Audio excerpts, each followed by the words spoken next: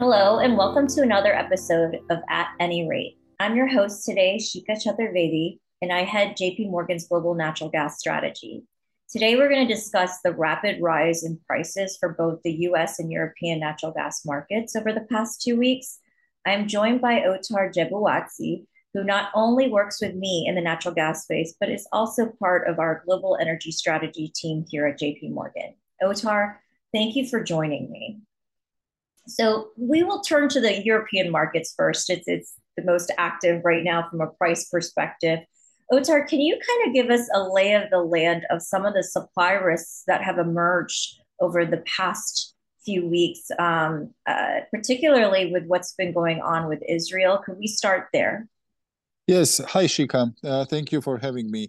It was certainly a busy week in European gas markets. We had a few supply risks emerging, some new, some old, like renewed strikes in Australian markets, leak in Baltic Connector pipeline, and last but not least, shutdown of Tamar offshore field in Israel.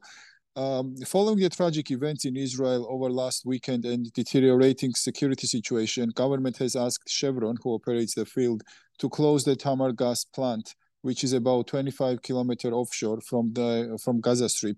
Accordingly, then Chevron had to shut down the Tamar gas field, which feeds the plant. So why is this important? Is that the field also exports gas to neighboring Egypt, which itself re-exports it via LNG. So it was the potential loss of LNG volumes from Egypt that the European and global LNG markets got concerned about. So we've looked closer at this and seen that the exports from Tamar field to Egypt is about 2 BCM a year. And actually bigger volumes in the range of around 5 BCM are actually exported from neighboring Leviathan field from Israel. In terms of Egypt's LNG exports, last year when it reached a record high of 10 BCM, and about half of it went to Europe, it only accounted still about 3% of European LNG imports. In terms of Northwest Europe, which is our primary focus market, Egyptian origin LNG imports were equivalent to about 1% of annual demand. So in fundamental terms, we think that this is much more immaterial than the price action would suggest. But there are maybe emerging risks there, which we can talk about. And one last thing on LNG exports, from Egypt, one may think that maybe Asian LNG markets would be a bigger risk, but in Asia, Egypt only accounted for 1 to 2% of LNG imports in last year and this year. Okay, great. And so let's just talk about some of the other emerging risks because fundamentally you're basically saying that right now there's nothing that's really impacting the global LNG markets, but we are above 50 euros per megawatt hour in price. Where can this thing go with the conflict that has emerged with the Israeli war? Yes, so obviously the situation remains emerging, and there are still risks to be seen. But potentially, bigger risks in Israel gas supply are emerging from other two fields that Israel has at the moment. This is Leviathan and Karish fields, and we would see them to come at risk only if conflict escalates further and we see more regional actors involved there. So Leviathan is the biggest gas field in Israel with about 12 BCM annual production. The field itself is relatively safe, about 120 kilometers from the nearest shore and 170 kilometers from the Gaza Strip. It has, though, a processing plant which is closer to the shore, about 10 kilometers, but it's still 120 kilometers away from Gaza.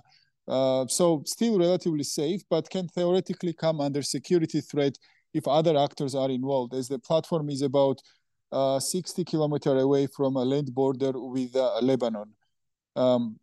When it comes to the Karish field, it's a relatively new field, which only started production last year, so it's still in a ramp-up mode. In August, when we have the latest data from company, it's operated about 6 BCM annualized production level.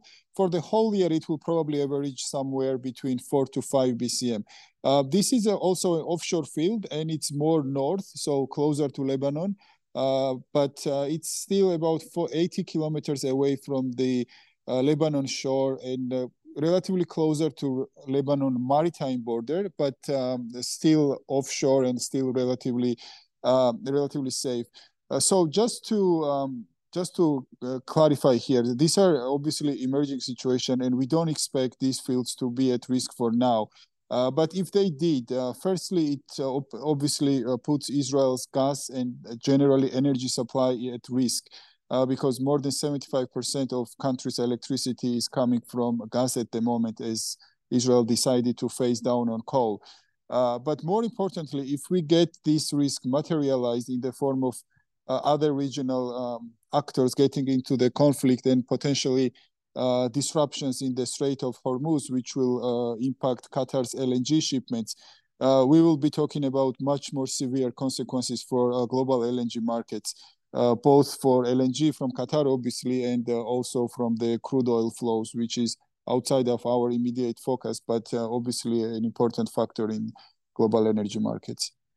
Great. And just very quickly, what are Qatar's flows and the UAE flows through the Strait of Hormuz as it pertains to the global LNG markets? What's the percentage? Yes, we estimate that based on the ship tracking data, it's about 2 to 2.5 BCM per week, so about 9 BCM a month. This is significant volumes when we talk about the global LNG market. So Qatar is approximately 20% of total market share globally. So if we have a disruptions in flows there, it's potentially going to be a significant. Yes, so that does sound very significant. And then just very quickly on the Australian LNG strikes, I know we mentioned Egypt and their potential, for their LNG exports to be diminished if in fact we saw a reduction from Israeli exports into Egypt. But can you talk about the Australian LNG strikes? And then if you could give us a little bit of color on what exactly is going on with this Finland pipe that connects to Estonia, and does that also impact the European gas market? Yes, sure. Let me start with Australia. It's been in the focus for quite some time now. We've been following this very closely over the last couple of months. The unions and Chevron reached agreement actually in September with the intermediation of Australia's Fair Work Commission. But since then, the unions have accused Chevron in reneging the terms and submitted another strike notice on Monday. So this week, the parties have held rounds of negotiations, and as we understand, they are approaching to a final agreement. So last round was actually held today, and even though they still mention a couple of outstanding points, we understand that this relates to reimbursement of meal and travel costs, which we think are relatively minor issues. So this risk will likely fade away in coming weeks, and we expect that. We expect the parties to settle. It's also worth mentioning that even when the strikes did happen in September for about 2 weeks, we didn't actually see lost volumes from these facilities. So the impact, this risk factor, we think is kind of fading away. And with regards to the Baltic Connector, this is a bidirectional pipeline connecting Finland and Estonia with daily capacity of about 7.2 million cubic meters. And it's been operating about half of that level. There was a leak detected over the weekend, and local authorities later said that outside activity likely damaged the pipeline and estimated 5 months to bring it back online. With all honesty, we are a bit confused as to why this specific pipe was targeted, given its size. But this event will probably lead to more vigilance by European countries regarding the pipeline and generally gas infrastructure security. But in terms of the impact, so 5-month shutdown would be equivalent to something between half to 1 BCM lost gas flows between, if we estimate it based on actual flows or total capacity. And as a comparison, Europe's total annual gas consumption is about 500 BCM. So this particular pipeline has relatively small importance in a broad European gas market. And again, fundamentally, this event probably not very significant. Great, thank you, Otar. So if I'm hearing correctly, for the European market, even though there's been a lot of outstanding risks, we're not actually seeing any sort of fundamental change in supply to the market, despite the fact that price has been rallying as if we are having a supply disruption. And then I think, we need to just focus on the geopolitical risks and to see how this Israeli war emerges. to see if we do start to include other actors who are a bigger force in the natural gas market. Is that correct? Yes, certainly. We think that it's the combination of all these factors happening together created this price momentum. But individually, each of them so far, we don't find them significant. But obviously, geopolitical risk is there, and it can go in a wide range of scenarios. Shika, with these developments, obviously some quite unprecedented. Maybe the U.S. market lost a bit of attention this week, but the prices are up in U.S. as well, about 20% since the beginning of this month. So, could you maybe talk us through what was happening in the U.S. natural gas market? Yeah, so I mean, there has been a couple of things that have happened. I think we need to start with positioning. We had a market that was still pretty overwhelmingly short from the investor side, especially in the nearer term. And so when we started to see some bullish catalysts, it really did kind of shake up the market and exacerbate the price move to the upside. And some of those bullish catalysts have been a colder sort of October that's been coming in. We've revised our October weather forecast now. It sits just shy of the 30-year normal, so it's above the 10-year normal, and it has increased demand, and it has caused our end October storage trajectory to fall down towards 3.79 TCF. So this is far tighter than we ever imagined. And then the second bullish catalyst seemed to be the sort of change in timeline or the reassessment and timeline by the market for the Golden Pass facility. It's really that facility and that change that actually got us today to revise our price forecast for Cal 24 higher. So I think what's important is that Golden Pass essentially submitted a request for permission to start up its commissioning process for Train 1 as of November 20th, 2023. So that's far faster than we had anticipated. This is a facility that has definitely wreaked havoc in our supply and demand forecast. At the start of the year, we had it ramping up in 1Q24, and then through earnings calls, we kind of pushed that back based off of messaging to 3Q24. And it was really what prompted our more bearish call on 2024 price.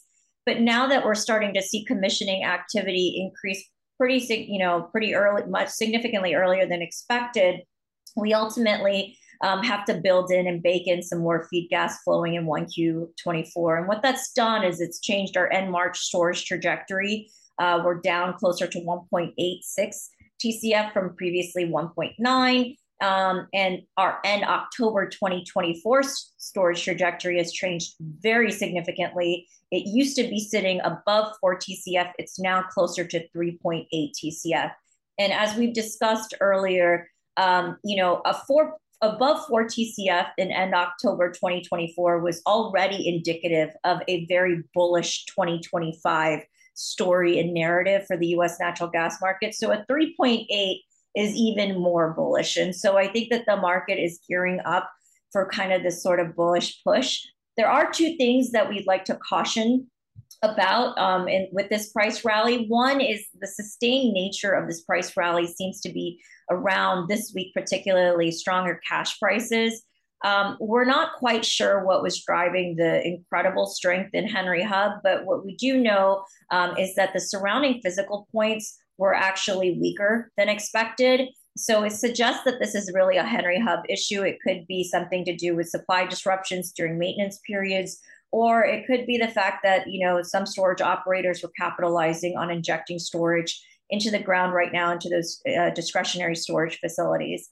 The second thing that I think that we need to just be careful about is that production, although it has been low over the past month during maintenance season, that was driven by the Northeast and the Permian. Both of those regions will rebound in production, and we're already starting to see that with Permian Highway coming back from maintenance. So we are seeing 102 BCF prints. Haynesville has not turned yet.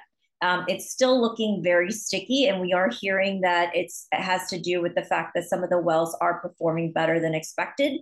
So we'll have to see how that kind of plays out. The last thing that I would say is around power burn. We have an opportunity here sitting at significantly above $3 per MMBT to really look at power generation and its impact from higher prices. And it does look like power is being impacted at this time. It's a very small sample set of data points. So it's a little early to kind of definitively say it, but those data points alone do suggest that there has been some impact to power generation. So we do definitely need to watch that going forward. As is the case in both markets with Europe and US, weather will be the driving sort of force as we look forward to it. And we hope that, ultimately that, the resolution to some of these geopolitical risks will come very soon. So thank you, Otar, for joining me today. And thank you all for listening to the Commodities Edition at JP Morgan's At Any Rate podcast. We look forward in continuing the conversation next week. This communication is provided for information purposes only.